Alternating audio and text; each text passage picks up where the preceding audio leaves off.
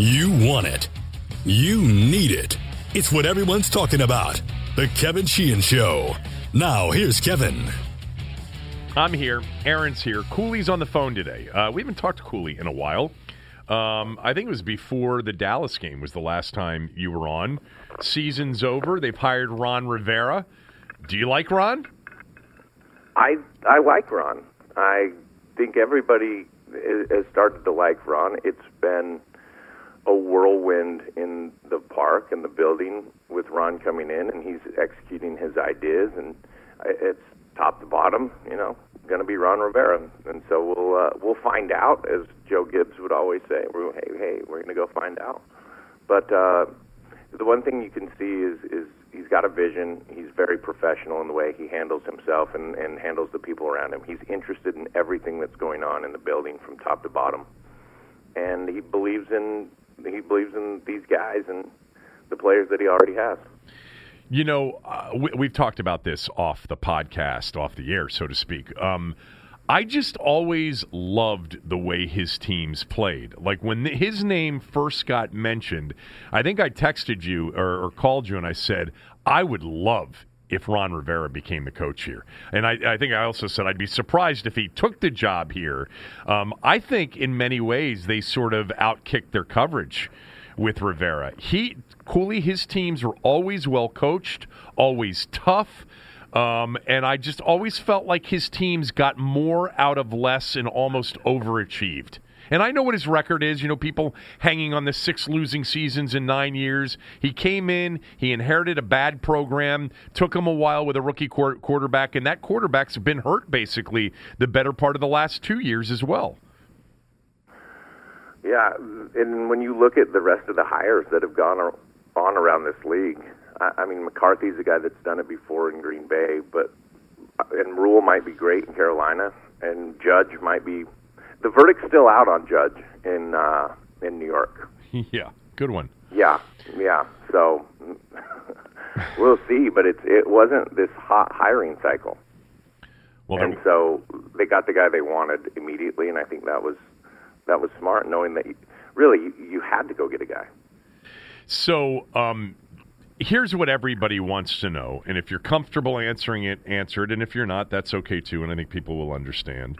But you know what everybody wants to know, and that is, does he actually have complete control?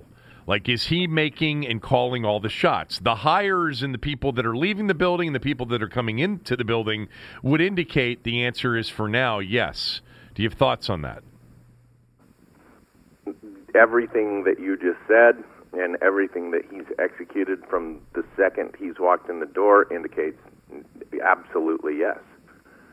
And I think that there's still going to be a lot of changes made, and it will continue to indicate that, yes, Ron Rivera is absolutely in control. And it's, in my opinion, his job to maintain that control and make sure that he maintains that control. We've joked about it and said, like, you get married, and then, the first time your buddies ask you to go hang out and your wife says, I don't want you to, and you stay home, then you lose a little bit of control, and then she keeps that forever. So any little thing that comes up, Ron's just got to make sure that he keeps that control. But right now, he has it. Right. Would be my belief. Yeah. And would be exactly what I've seen. Are there any of the hires that you've been really super impressed with? Like, does anybody stand out? I mean, everybody's focused in on Jack Del Rio, obviously. Scott Turner's a bit of an unknown, but we all know his father. Any of the assistant coaching hires, and do any of them really stand out? Have you met any of them, talked to any of them? Anybody really impress you? Well, I'll tell you, one of my favorite things that he did is that he kept Nate Katzer, our special teams coach from last year. Right.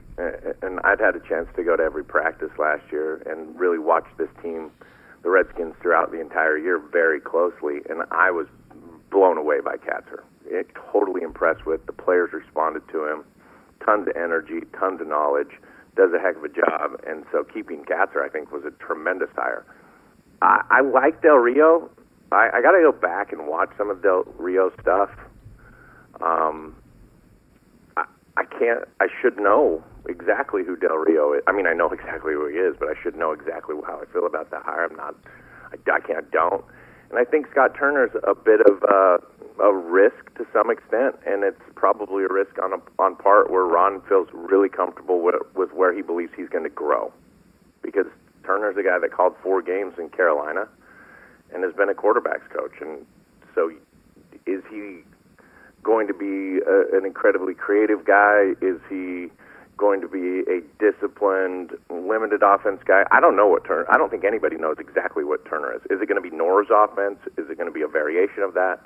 So I think that one's still out. The verdict's still out on that one until he plays Joe Judge. But yeah, until he plays the coach that was the special. It's funny, just that we haven't seen it a lot over the years. Special teams coaches being hired as head coaches, but the John Harbaugh example is the all-time best, really. Unless you want to go all the way back to Marv Levy in Buffalo, he was a special teams coach here under George Allen. But we don't know anything about it. We can get to that in a little bit. But the offense is, in terms of the way it'll be called and designed, is sort of up in the air right now, unless you just assume it'll be sort of a Norv-style offense. I'd ask you if you have a sense at this point if they're all in on Dwayne Haskins. It's hard not to be all in on Dwayne Haskins based on who he is, where he was drafted, the way he performed, the way he grew through last year. That'll be something that they'll have to make a decision on, is if Alex Smith is going to contribute as a starter to this team, or if Alex Smith is going to be a backup, or if Alex Smith can even play. And then the only other, I think, interesting proposition would be is if they really weren't committed. That's when you'd find out if you had true control. And I'm not suggesting that they're not committed in any way, shape, or form. If, one, the Bengals took Chase Young and Joe Burrow was sitting at 2, you'd find out for sure if they're committed. Yeah.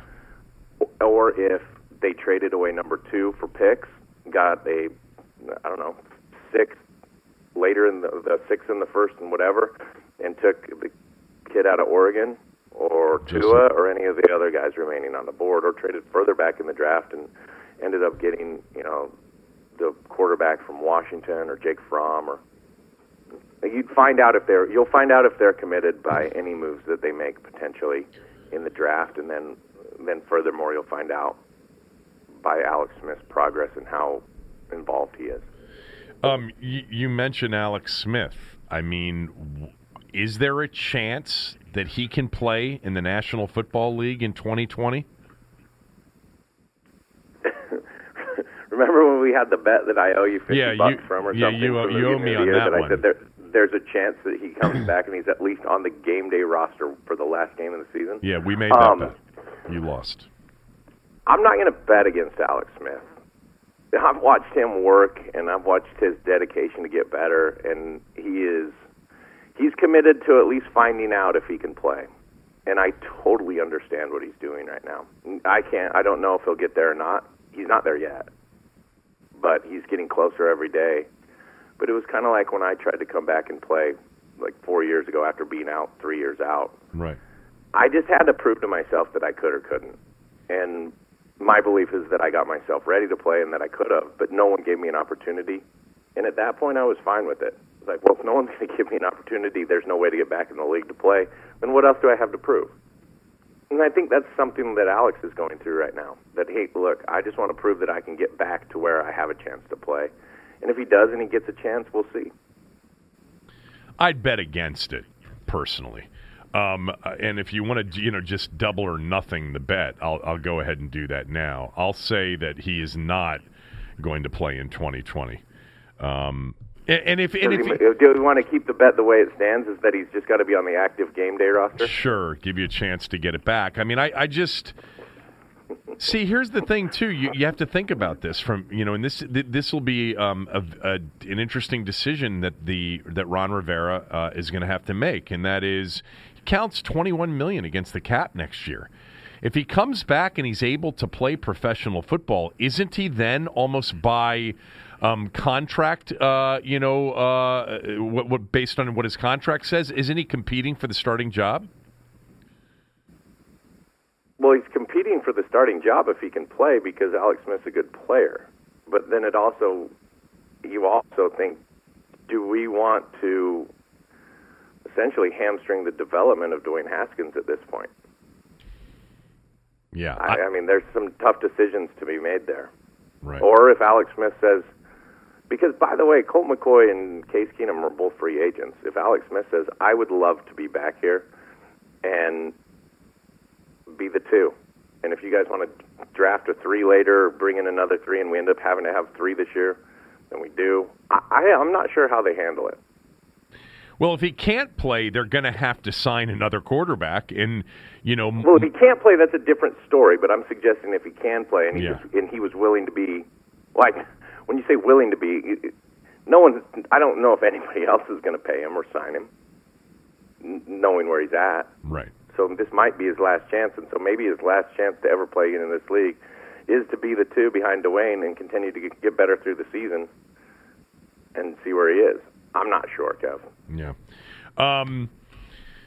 So I talked about it on the radio show today, and I'll cut to the chase. Like, all of the hand-wringing and angst and discussion over, Eric Schaefer and Doug's move and Rob Rogers and all of this stuff just is tedious to me. Like, I'm not suggesting that Eric Schaefer isn't a smart guy, good lawyer, good numbers guy, the whole thing.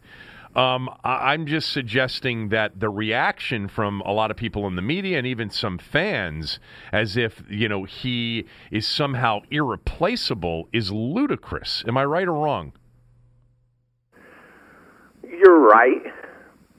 I think Schaefer is, well, first of all, Schaefer's been a good friend of mine for a long time. Right. And so when this happens, it's one of those things where you don't want to see it happen to your friends. Sure. And I like a world where I see my friends at work, and when I say that, I'm not suggesting that they're there and they're my friends and so they're terrible, or Eric is a very competent and capable guy, and he's very good at what he does. He's been very good at managing the cap and working as general counsel.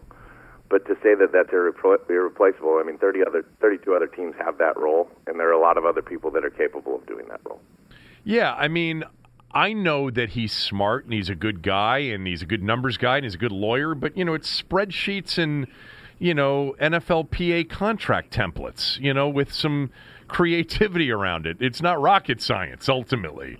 And you're listening to some of our media, and you'd think that they just lost the guy in the organization. That's the difference between 8-8 and the Super Bowl. I don't get that reaction, and I wish him the best, and I'm sure he'll find a spot because he was well respected, highly regarded, and all of that.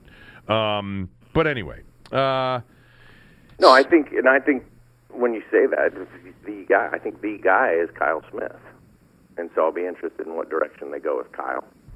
And if he stays in his role, which is a good role, by the way. Head of college scouting is the step below GM anywhere. Right. Yeah. So it's a good role, and he's done a heck of a job in that role, and he's continuing to get better and better. And I think Kyle is a good manager of people. That's the other thing that you're finding out here over the last couple of years, going from just scout to head of college scouting, is you can see that he's good at managing people, and he's good at running the meetings, and he's good at executing his plan. So I think that's something that he's really proven over the last couple of years as well. For a young guy in that role, you have to prove those things. But I think he's kind of the guy, in my opinion, right now. There's other good scouts and there's other good people in our building, but that role, if you have someone that's that good at understanding how to find talent, how to match your talent to your staff and to your team, that's invaluable. Of course. Yeah, definitely. All right, let's get to these games in a minute. But I wanted to ask you. The Redskins have not played on this weekend since January of 2006. It's been 14 years since the team played in divisional round weekend. You were on that team. What do you remember about that game in Seattle? You guys had beaten Tampa in the wild card game on the road 17-10. What do you remember about the game at Seattle that you lost? That it was fucking loud, man. Right. Like, whoa. From start to finish, it was loud. It was loud in the huddle. It was loud on the sideline. It was wild. And that was the end of my second year. So I'd been a few places. I'd played in Kansas City that year. I'd played in Denver that year, obviously New York, Philly. Nothing came close. And it's a playoff environment as well. Seattle's always loud, and we've been there again in the regular season. But nothing was ever as loud in my career as that one game in particular. And I just remember thinking that we should have won the game. I remember playing well in that game. I remember a couple big catches that I made in that game. I remember the Carlos Rogers deal. I remember the plane ride home a lot. I remember sitting there thinking, you know, it's a long year. It's my second year. This is a long year, man, and this is grueling, but we're that close. I mean, we're that close. Like a couple more weeks, and this is.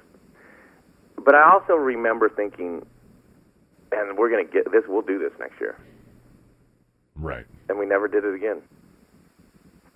Yeah, you never got back to that point again. The thing that a lot of fans will remember about that particular game is that the Redskins were up 3-0, and it was getting late in the second quarter. I mean, 3-0, hard-hitting, defensive game, both teams sort of struggling offensively, and Matt Hasselbeck threw one right to Carlos Rogers for a pick six, and he dropped it. Yeah. And in that game, the way it had been going, a 10-0 lead was going to feel almost like a 17-0 lead. You know, and it may have changed the direction of the game, and it was right in his hands, and it was like at the 20-yard line, and it was a walk-in touchdown, and he dropped it. And we would later, you know, go on to find out that Carlos Rogers did not have very good hands.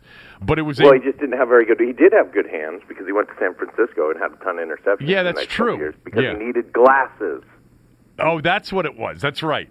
He needed glasses or contacts, which he got when he got to San Francisco, but they didn't figure it out here. Is that what happened? Yes. I also remember about that game that it was basically you and Santana, and that was it. Because Taylor Jacobs, who was a Spurrier pick in the draft, was on the team, and there were a bunch of receivers. I think a couple of receivers were injured, you know, from going into that playoff game. God damn! Why am I forgetting the receiver? I mean, Thrash was on the team. Who am I? The guy that we got from New England the year before that year. What was his name? Why am I blanking on his name? It's I don't know, because I should know it too, because I know him. Is it Marcus? No. Patton. David Patton. I was going to say Marcus Patton. David Patton. Yeah, he was hurt, and he was okay. He wasn't bad.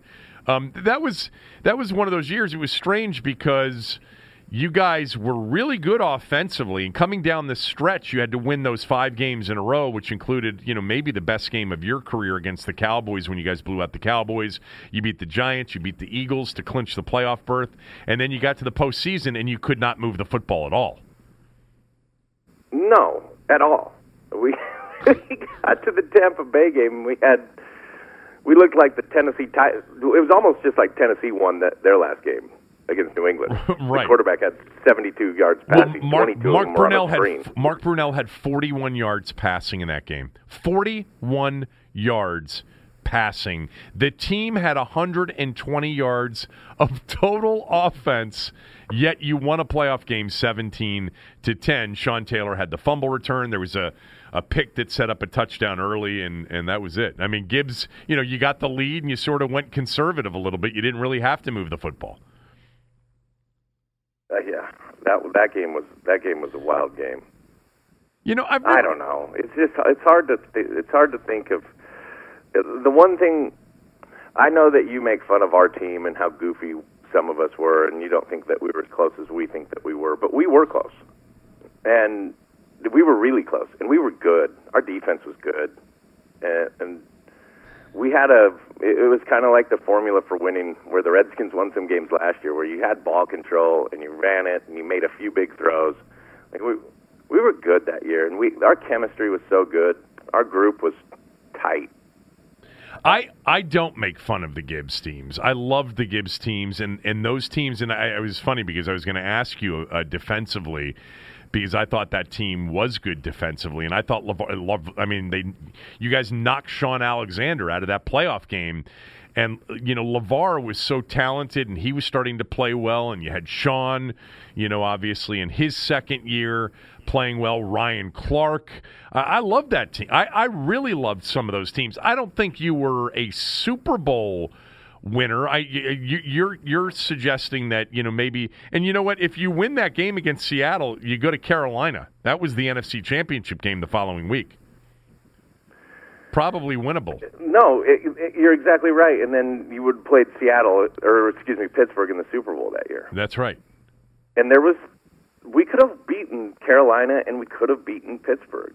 So whether or not we were your run-of-the-mill Super Bowl team, for that year we could have been a Super Bowl team. Could have been a Super Bowl winner that year. We weren't, so we don't need to talk about it. But we weren't going to be +7 in either of those games. No. No one would have been a heavy favorite against us. Yeah, Seattle, here it is. Seattle the following week at home against Carolina was an 8.5-point favorite over the Panthers. Yeah. By the way, at that time in Carolina, it would have been a home game for us. Right. Yeah, it probably would have been. There would have been a lot of Redskin fans in Charlotte for an NFC Championship game, Redskins and Panthers. It would have been at a minimum 50-50. Yeah. Not to spend too much time on this because I do want to get to the games. That 2005 season was similar to the 2012 season in terms of the most optimistic moment. I mean, I was very optimistic at the end of 2001 with Marty, but you weren't here. But at the end of that 2005 season, I was optimistic as a Redskins fan. It was Joe. It was year 2 of Joe, and you had finished that first year, your rookie year, pretty strong. You'd knocked Minnesota out of the playoffs in the final game of the year. And 2005, it was a Joe kind of team coming together. And so my expectation at the time was that this was the beginning of a run. I did feel that way in the moment. I think in hindsight, I throw it into the into the barrel of seasons that just didn't produce, even though this one produced more than any other. In the moment, after barely losing to Seattle in the divisional round of the playoffs, I thought the following year it was going to happen. But you know what happened in 2006? Bunch of bad off-season moves. We lost to the Vikings. We lost to the Cowboys. We got back to 2-2. Then we lost 3 straight. Or 3 straight somewhere, and then it was kind of like, geez, we're 2-5. What the heck happened here? And our offense did not operate the way that we expected it to operate. We had completely new offense. We had a completely new quarterback. And defensively, you made moves, and our defense wasn't good. They made a couple moves that I don't think anybody saw. Ryan Clark and Antonio Pierce hurting us as much as they did, being gone. Yeah. And Adam, now, you talk to every one of the players on our teams, but I wasn't playing GM at that time, so I thought they were good players, I was show up, practice guy, go play. Right. But you talk to any of the guys like Clinton or any of the guys that were more involved or thought they were more involved, and it was like they knew innately, like, this is going to be the downfall of our defense. But yeah, that's also hindsight. So. I mean, no Ryan Clark, no LeVar Arrington, no somebody else, and in comes Adam Archuleta playing out of position. You trade for Brandon Lloyd, tear up his contract, give him a new contract before the season starts. The team trades a second and a fourth for T.J. Duckett. I mean, and to your point, it was Joe not being confident enough in his ability to scheme up an offense and handing the reins over to Al Saunders. I just look back on it, and Joe's offense was really simplistic. We were never going to be, in the current NFL, a powerhouse offense. But something worked for us, the way we played football. Yeah. But I look back on it, and I like 80% of Al's offense a lot. That 20% wasn't going to change. He was going to do it the way he was doing it. It it wasn't as complicated or as hard as anybody made it. You just needed a quarterback to operate in the timing of that offense, and we just didn't have it. We had Jason in his second year, and it wasn't a fit for him. And by the way, he wasn't drafted for that fit. He was drafted for Joe's. And it just didn't. And the reason I know this, I've said this before, is because when Todd Collins, who had been with Al forever, came in 2007, in week whatever, it was like it clicked. Oh, this is what this offense should be. So that's how important the marriage is between coordinator and quarterback. That 2007 season, when you went back to the playoffs and you played at Seattle, was it as loud that day as it was in 2005 after the 2005 season? It was very loud, but it's one of those things where it's like, if you know you're going to go watch a good movie, it's never as good as if you go in with low expectations. Yeah, right. And you're the first time. I mean, you walk out and you're like, that was the best. Well, that was the first time in Seattle. Yeah. That game got really interesting, too, when the Redskins came back and actually took the lead in the fourth quarter. All right, let's get to these 4 NFL playoff games right after I tell everybody about mybookie.ag. You want to bet on these games this weekend? I do have a smell test coming up later on in the show. Go to mybookie.ag. They're reliable, fast payouts, plenty of ways to bet. You can bet a straight bet, parlay, teasers, in-game action, lots of future stuff, plenty of basketball, all the sports you want to bet available at mybookie.ag. The key is you want to know from somebody who knows about this stuff that they are reliable, because there are shops out there that aren't. Mybookie.ag is. If you join right now, MyBookie will match your deposit halfway, all the way up to $1,000. That means if you deposit $2,000, you'll get an extra $1,000 in free money to play with. You have to use my promo code KevinDC, KEVINDC, to get that offer at mybookie.ag. All right, let's look at these games this weekend. First of all, since we haven't talked on the podcast, go back to last weekend real quickly. And you know the game that I was rooting for. I was rooting for Kirk. I wanted him to do well. How impressed were you with what he did? Well, I went back yesterday and watched all the film and did like a mini film breakdown of Kirk. Oh, you did? It was out of nostalgia. You didn't tell me that you did that. Okay, so tell me how he played. So I wanted to go through and see how he played, and the positives. He hit the checkdowns early in the game when he had to hit the checkdowns early in the game, and it looked like a Kirk kind of game. Like I wrote down a positive, like 3rd and 16 on the other side of the field. You get a check down for 10 yards, but you get yourself into field goal range, you get 3 points. Right. Like you're probably not getting a 3rd and 16, but you take a sack there, you punt. You don't get a completion, you punt. Right. And you get a little check down, you get into field goal range. Through the first half of the game, 3rd and 7, first down. 3rd and 5, thrown out route to Adam Thielen, another first down. Big 2nd and 8 throw for 19 yards. And then he starts to get a little bit hotter and a little bit hotter. He hits Thielen on the corner downfield. And they end up getting down the field before the half, which was absolutely huge. Crucial. You know, set up by the Breeze interception. They got stuck right there. When they're down 10-3, they get stuck on the goal line. They can't get it in, and they end up having to settle. But getting to 13-6 at the end of the half was absolutely massive. 13-10, yeah. 13-10. Well, they took a 13-6, or excuse me, 13-10 lead, yes. Right. But then in the second half, like I wrote this one down and circled it. There's a 3rd and 9 with 6 minutes and 15 seconds in the third quarter. They're playing man-to-man. They bring pressure. Kirk takes a hit in the back, and he gets a seam ball out to Adam Thielen all the way on the outside. But he'd hung in there long enough to look the safety off and hold the safety in the middle of the field. And he's drilled as he throws. So he's courageous. He's fighting in the pocket to hold the safety long enough to throw the ball to Thielen. His back doesn't pick up the backer that he needs to.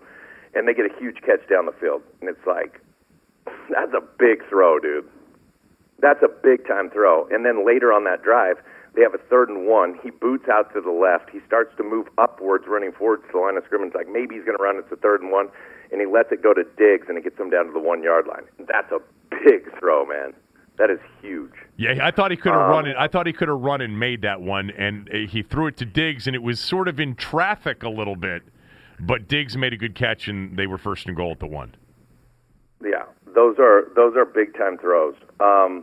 Obviously, the overtime throws, the 3rd and 1 slant to Diggs is huge.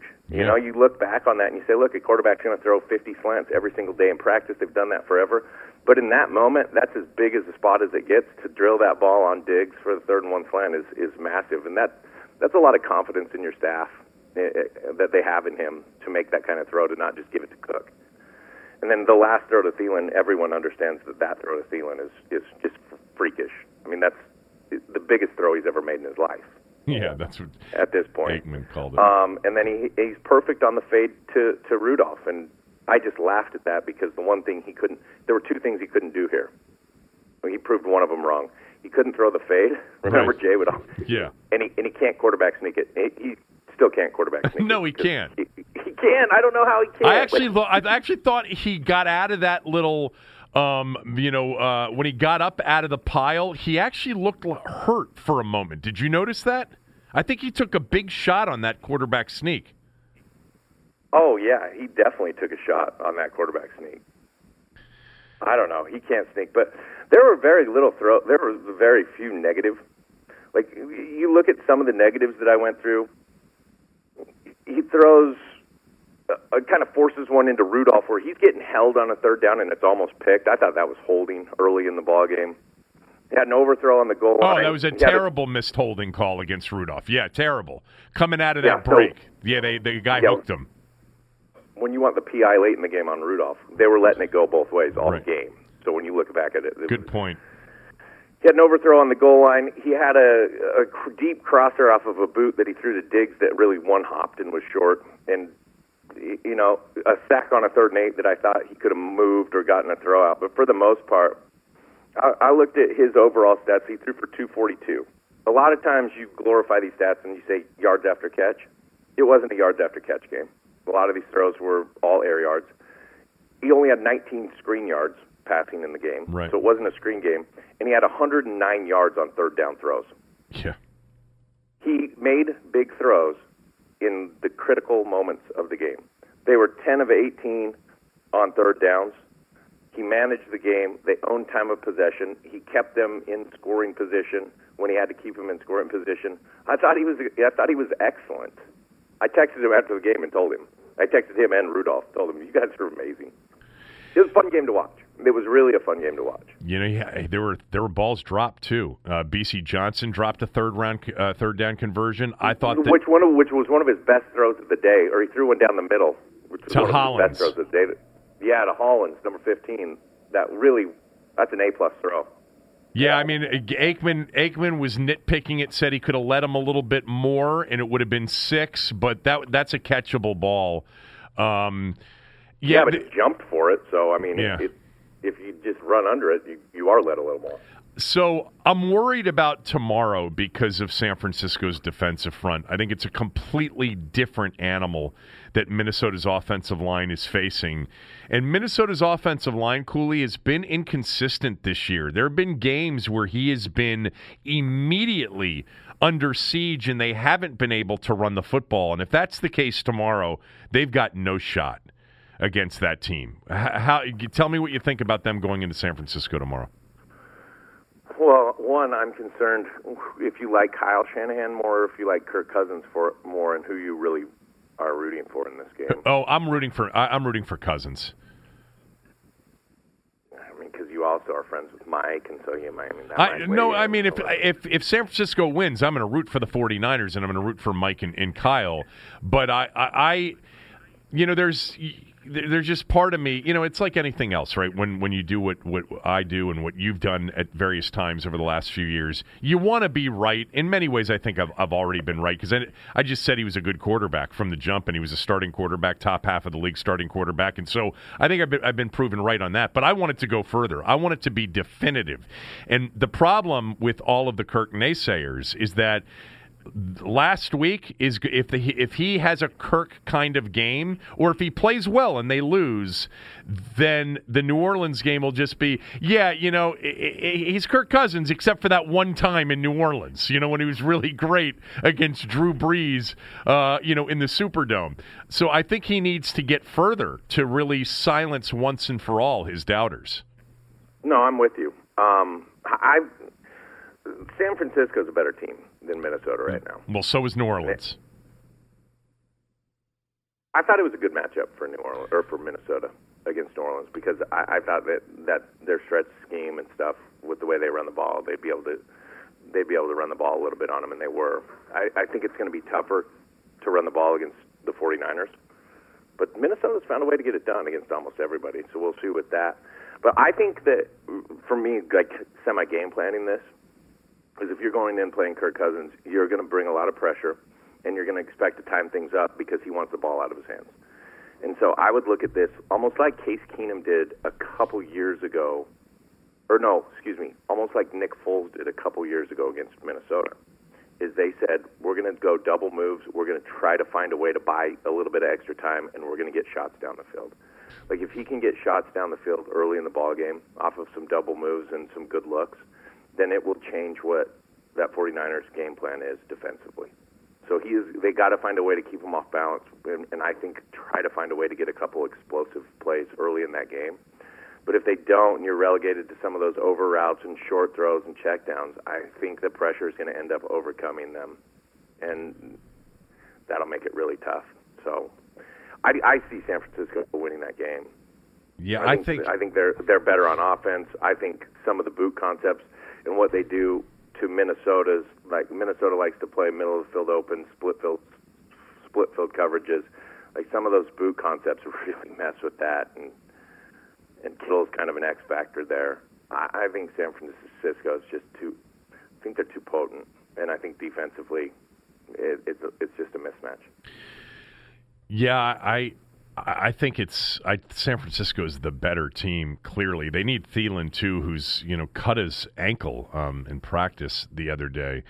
It's funny because you and I used to always do this thing, and I've done it on the podcast and on the radio show even without you over the last year and a half or whatever it's been about Redskins win if, and I would look at this game, and you said take shots and maybe go. I mean, you're talking about sort of a max protect situation and trying to hit digs on deep balls. I'm just saying, even if it's third down and you're not max protecting, you're going to have to find a way to take shots. Yeah, because part of me thinks that San Francisco's number one, the top priority defensively is going to be to stop the run. Because if Cook doesn't run the football, then you don't have the play action, you don't have the boot, you don't have third and makeables, you have third and longs, and I would come out and throw the football from the beginning. Maybe, I've watched him a couple times this year with him in shotgun going hurry up, and they've been very effective that way. I am absolutely with you. And, you can mix in some of the short throws, but there's got to be something taking off of some of those short throws here and there to open up the defense. And the thing is they have two guys that can do it. You have Stephon Diggs, who's as good of a double move player as there is in the NFL, and a deep threat, and then Adam Thielen, who's just right there as well. So I think that they have to risk it a little bit. I think they got to come out and take some risks early in that ballgame. What's your confidence level in Garoppolo playing as well as he did down the stretch in his first playoff game? Garoppolo high is really, really good. And when Garoppolo has weapons around him, like he does now in Emmanuel Sanders, and Dante Pettis is a good player, and Deebo Samuel, and George Kittle, and the other tight end, Dwelly's a pretty good player as well. Like when he's got all of that together, and then they have the run game going. And by the way, you got to mention Juszczyk, who's also another. He's been pretty good, and Garoppolo Hots is a different thing. And to me, it's like he is willing to see it just about a half second longer than Kirk. Like Kirk will get it out. Garoppolo will spend just the one hitch longer to get that big throw. And he's got such a quick release and a strong arm that he's fitting them in. And Minnesota's defense got their hands full this week. So, and it's an entirely different scheme than they had the week before against the Saints. I think the thing I'll be most interested in this game is just what game plan Minnesota wants to try to execute. Because right now you can't put Rhodes on an island, and especially against some of these guys. Rhodes was their star guy, and everything was built around that defensively, and now he's the one guy you got to protect. So how do they protect him? Yeah, it's funny about him because, as recently as a year ago, certainly during the regular season last year, Rhodes was considered, borderline elite corner, and he was really a problem for them this year. And he got banged up last week in the game, so I don't even know how healthy he is. All right, let's go to the game Saturday night, Tennessee at Baltimore. Do you give Tennessee a chance to run the football, possess the football, and hang in there against Lamar Jackson and the Ravens? Yeah, I think the two teams that scare Baltimore are the Kansas City Chiefs and then the Tennessee Titans, and they scare them in different ways. You obviously saw how afraid of Kansas City Baltimore was early in the year. They're a little bit different team now, but we went through this on the podcast, like all the analytic plays they made and all the crazy things Harbaugh did. But I think Tennessee scares you because the way they're running the ball right now is really hard to stop, and it's very similar defensively, what Baltimore does to what New England does. They're built very similar. Obviously they have good players up front, but they're a DB-built kind of defense. You're not going to throw the ball on them. But Tennessee is going to consistently run it. They're like a high school option team, but they run zone. They're another Shanahan team. By the way, how about that in the playoffs as I sidetrack? Yeah. How many Shanahan run there? I think they're out of the 8, there are 5 Shanahan run systems. Tennessee's one, Green Minnesota, Bay is San one. Francisco, Green Bay, Tennessee, that's 4. Who's the 5th? Yeah, and by the way, Houston does a lot of it too. Yeah. Houston's more zone than anything else. So it's 5.5. Minnesota, San Francisco, Tennessee, Green Bay, half of Houston. Right. Okay. They're going to run it. And they're going to keep running it. And Derrick Henry, right now, is playing as good as any back in the league. Oh, my God. He's so good. He's so hard to tackle, and he hits small holes and small creases, and he gets so many yards after contact that if Tennessee can just find a way to score a couple touchdowns, then they'll be in good shape. Like, you looked at that I watched that last game, and Tannehill had 2 throws, both of them to Frisker, that were big throws. He threw the touchdown to throw. Frisker. The last one was a monster throw. Yeah, they motion him across, and they run him on a corner route and man-to-man coverage, and Frisker wins, and it's a huge throw. He had one bad one that was the pick that it was a throw up for grabs under pressure, and it ended up looking worse than I think he was just trying to get rid of it. But it's going to be the same kind of deal. Like, Tennessee doesn't have man-to-man separators. Baltimore will probably press them and play man-to-man. Tannehill didn't have a bunch of open receivers. It wasn't that he played bad. He didn't have anywhere to throw the ball. I didn't think he played poorly either. And he made the big throws when they had to have them. Yeah, he made 2 big things. He had 72 yards. 22 of them were on a screen to Henry. But Henry's a beast. And that run game, all of these teams, it's just crazy. Baltimore's first in the league, San Francisco's second in the league, Tennessee's third in the league. Like, they're all the top 10 rushing. You win because you run the ball late in the year. So I think Tennessee gives them a run for their money. It's just that if Tennessee gets down, they're done. I just don't. I don't see them coming back. Ross Tucker was on the podcast the other day, and he started to describe it that way, and I'm like sitting there visualizing it. I'm like, oh my God, you're so spot on.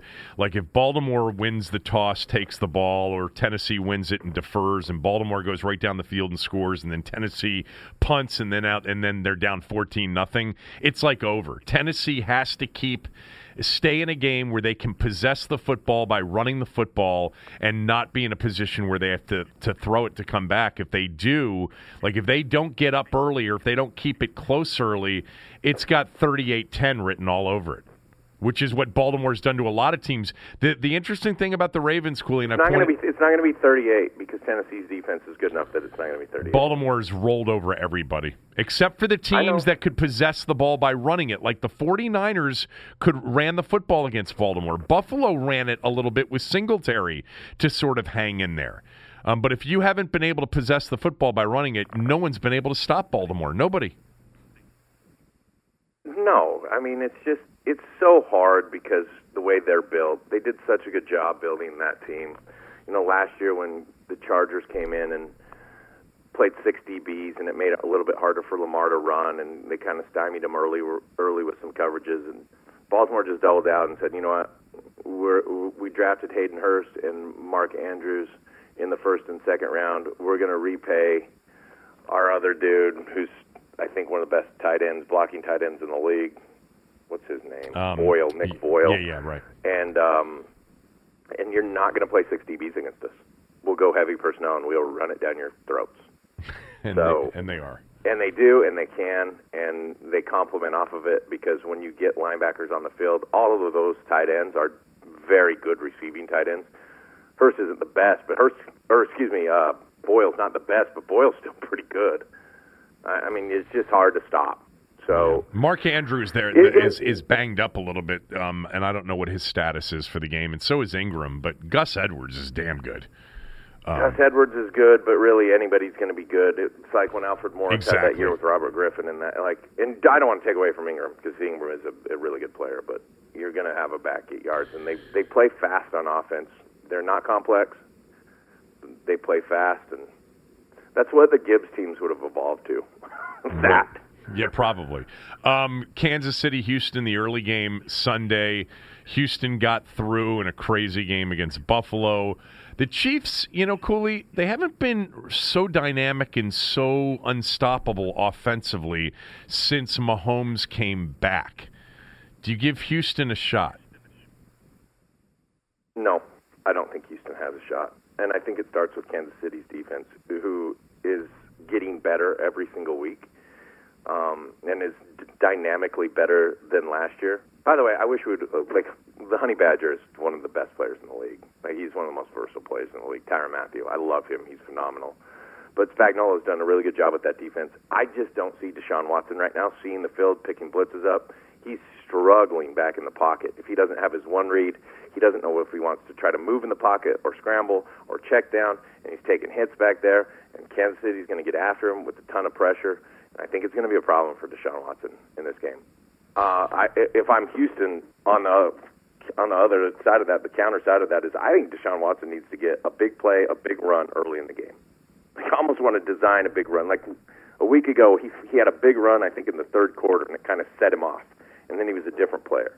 Like, you got to get him going early and feel comfortable early, and they'll have to run the ball. They can, but Kansas City's offense is, with 2 weeks, if Andy Reid doesn't have something ready that would look like Drew Lock in Denver about a month ago against Houston, I'd be surprised. I don't think this one's. I think this is probably the worst game of the weekend. Really? It's a playoff game, but I think Kansas City's better ball club right now. I think I'm going to be on the other side of that with you, plus the points. It's a big number. It's 10, and I think Houston played a very good defensive team last week, and I know Kansas City's improved, but I actually think they've got a chance to play well. And, I like their running backs. I think Carlos Hyde is good. I think Duke Johnson's versatile. I like both their backs. Yeah, I like both of their backs. And if Will Fuller plays, they're different on offense. Yeah, they missed him last week, definitely. Last game of the weekend is Seattle at Lambeau. Green Bay's a 4.5-point favorite. This is the one where every NFL analyst and expert is convinced that Russell Wilson's going in there and beating the Packers, who have not really been super impressive this year, even though they're a 2-seed. How do you see it? First thing, if you had to pick a quarterback, pick one of those two right now. God, it's actually really hard because I think Russell Wilson is an absolute winner and difference maker in almost every game he plays. I think right now, I would take Russell Wilson. I would take Russell Wilson right now. That's big for you because you haven't always been the biggest fan, although you've said he's having a ridiculous year. He's had a ridiculous last couple of years. He's gotten so much better as a player. And when you watch, I watched every one of these last playoff games on film, offense and defense. And when you watch them against the Eagles, it wasn't perfect, but everything's Russell Wilson. We got some tweets like, "You guys were wrong on DK Metcalf." Yeah, well, I knew that in week 10. Okay, week 10, I didn't need to see that playoff game. He made some excellent plays in that ball game, and his burst and his speed has been impressive. Do you think Philadelphia would have won with Wentz? Yeah. I do too. Why do you say that? Game. Because I'm not blown away by Seattle's defense. They're not the same defense as they've been in the past. Yeah, they give up a ton of yards passing. You can run it on them. They turn people over, but they also don't get a lot of pressure at times. They're not a big sack team. So I think Wentz would have had some time. The one thing you wonder is, did he have enough around him? I mean, is Greg Ward as your number one receiver? I mean, Josh McCown, they moved the ball up and down the field with McCown. I mean, they I don't know how many times they punted with McCown. It wasn't a lot. And they just, they missed fourth downs that I think Peterson should have kicked field goals on. I'm sure he thinks he should have kicked field goals on as well. Now, not then. I just think Wentz would have been a better red zone quarterback than McCown. Yeah, Wentz is pretty good, man. He's a pretty good quarterback. I know it seemed like he isn't in a couple of the things that come out, but he's a pretty good quarterback. I'd bet on Wentz. But the reason in this instance, here's the thing. Seattle could not run the ball. And this is my concern for Seattle into this week's game, is they don't have any backs. Marshawn Lynch is not Marshawn Lynch anymore. No, they lost Penny and they lost Carson. They're both out. Right. Yeah, they can't run the football. It's all Wilson and Metcalf. And they've been banged up up front in their offensive line. They lost the tight end that they drafted a year ago, so they're sitting there with Luke Wilson and I think Jacob Hollister, wears number 48. 48, who cannot block anybody. He went to Wyoming, I think. I think Hollister played with Josh Allen. I think he was his tight end. I'm pretty sure. I may be thinking about another white, slow tight end, but I think Hollister. Nope, you're right. Am I right about him? I just looked it up. Yeah.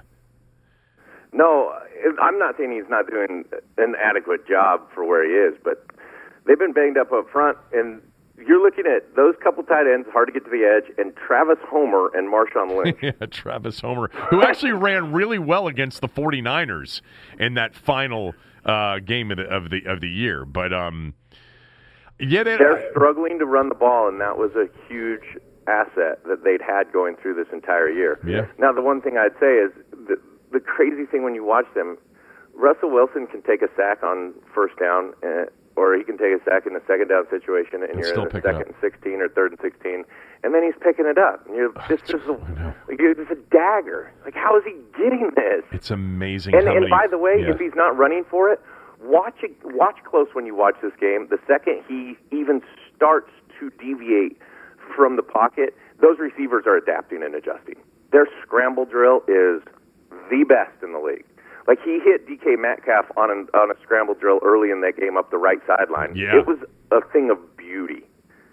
You know what I mean? Like, he hit Tyler Lockett on a couple scramble drills, and he hit Lockett on one scramble drill that ended up getting called back for holding. That I wrote down. Let me find where I wrote down this note. Like, oh yeah, Wilson's scramble drill off script to DK Metcalf and to Tyler Lockett is magic. That's what I wrote, magic. It's amazing. And so here's the thing for Seattle. They'll live and die by the big play. They're going to live and die by the big play. And why they're winning still is because Russell doesn't turn it over. But what you said is so true, is that their third and long means nothing.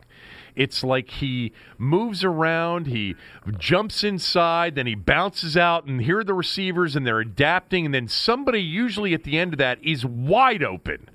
And it's not even close to them. How many 3rd and 10s and longer does he get? If you bet against Seattle, which I think I'm going to do on Sunday because I think everybody likes them. The worst down seems to be 3rd and 11, 3rd and 12. Where so many other teams, he does not check it down much. No. Well, short quarterbacks can't see the check down. Is that the reason? Really?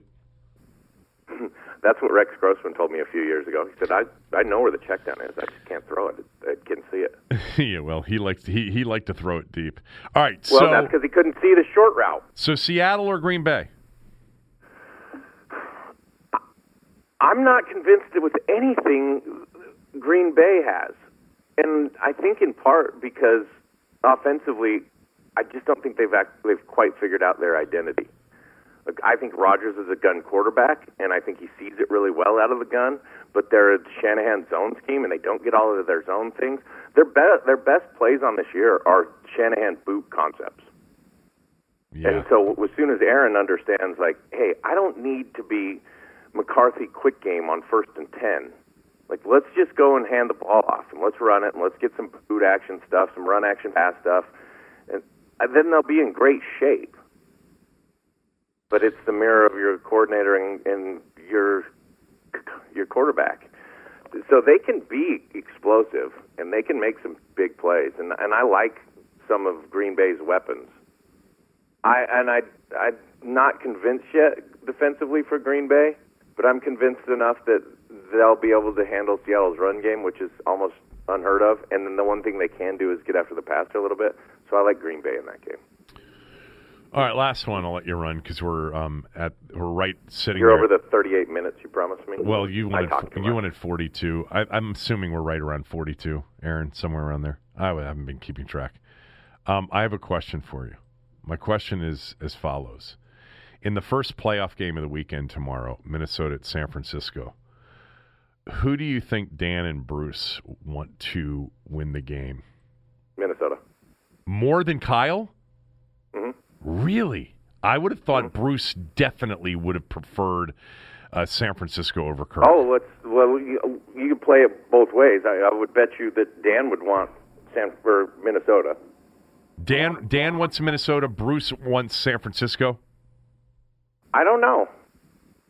They don't like Kirk. You want me to ask? He doesn't like Kirk.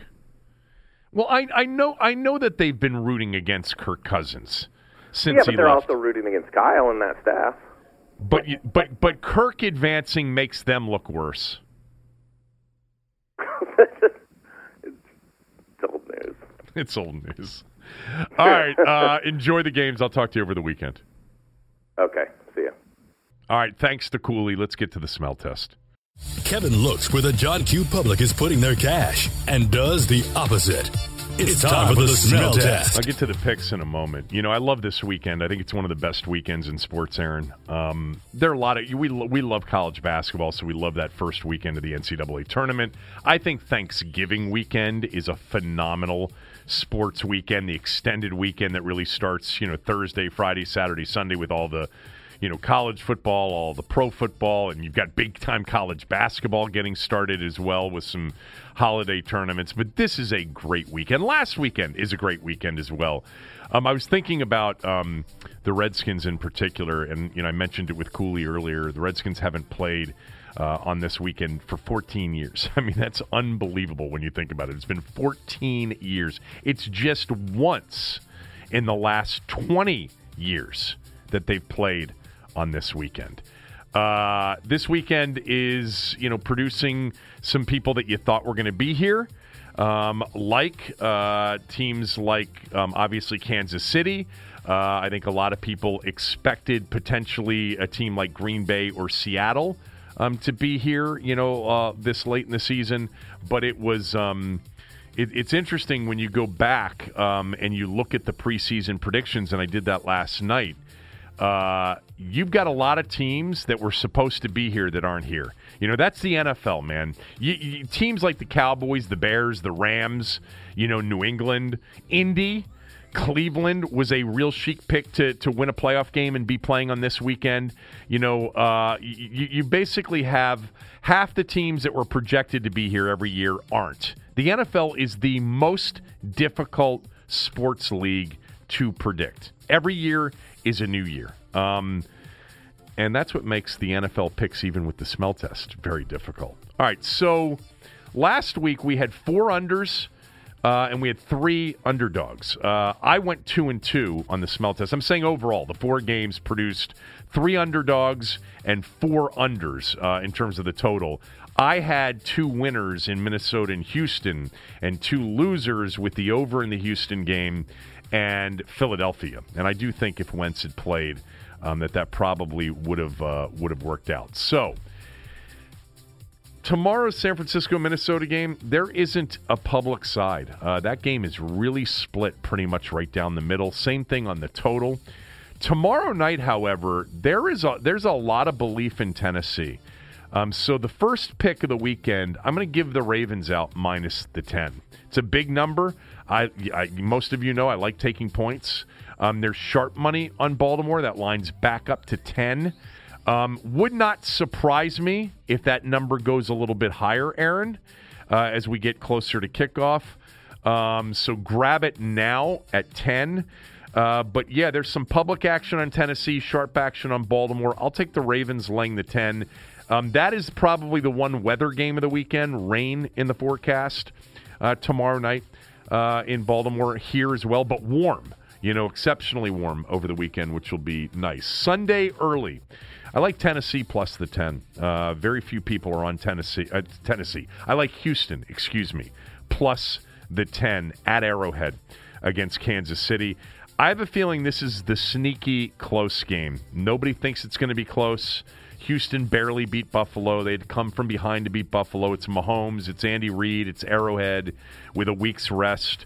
I think Houston's going to find Kansas City easier to move the football against than Buffalo. I also see this as being a high-scoring game. I'm not giving it out, but I would lean the over in this game, which is now 51. But the official smell test release in this game is the Houston Texans plus the 10. And then the final game of the weekend, and the times on the Sunday games are not what they typically are, which is 1 o'clock 4:25 or 1 o'clock 4:40 during the playoffs, 3:05 and 6:40 on Sunday. So they're moving that second game into prime time. Much of it will be in prime time on the East Coast.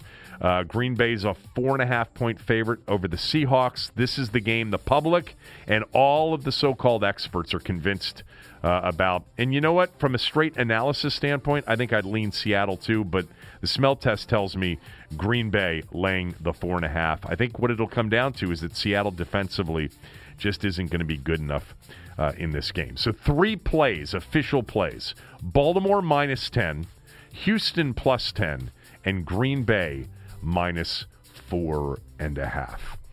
Lastly, before we go for the weekend, it's been a crazy 2 weeks. 2 weeks ago, we were sitting here leading into the final regular season weekend of the year. The Redskins were going to play the Cowboys, and we had no idea what the hell was going to happen. I mean, I had a strong feeling that Bruce would be out. There were at that point. Then it became clear. I think that Callahan wasn't coming back, but Marvin Lewis's name was being mentioned. Ron Rivera's name was starting to get mentioned. Other names were being mentioned. We didn't know. If you recall, Aaron, 2 weeks ago, there was like this report from somebody that I hadn't heard of. Maybe others had heard of this particular person, but he came out with a report that Urban Meyer was going to be the head coach on that following Monday, and Alex Smith was joining the front office. And we spent time talking about that on the radio show and on the podcast. The 2 weeks later, there's clarity. There's real clarity, and it's better than I could have ever thought 2 weeks ago. Bruce is gone. Callahan and that coaching staff are gone. Ron Rivera is in, and Ron Rivera's got real power. Now, I don't know how long it will last, but Ron Rivera's already ousted 2 people very close to Dan Snyder, Eric Schaefer and Larry Hess, the head athletic trainer. 2 guys that were with Snyder for the last 17, 18, 19 years, somewhere in that neighborhood. This is an indication that it is Rivera's show. I think that is a really, really good sign. And I'm cautiously optimistic, at the very least, because they have some talent on this team. I'm starting to think that, if Dan just completely stays out of the way and they get to do what they want to do, they'll be well coached, they'll make the right decisions here, or enough of them, to have a significant turnaround in 2020, like 3 wins to maybe 8 wins. That's a big turnaround. And who knows? It's the NFL, like I just went through. 6, 7 teams that you think are going to be in it aren't, and 6 or 7 teams that you're absolutely sure won't be in it end up being in it. San Francisco was 4-12 a year ago. They're the number 1 seed in the NFC playoffs right now. I'm not predicting that. I promise I'm not predicting that. All right. Thanks to Cooley for jumping on the show today. Thanks to Aaron for producing the show today. Enjoy the weekend. Back on Monday to talk about all of these playoff games.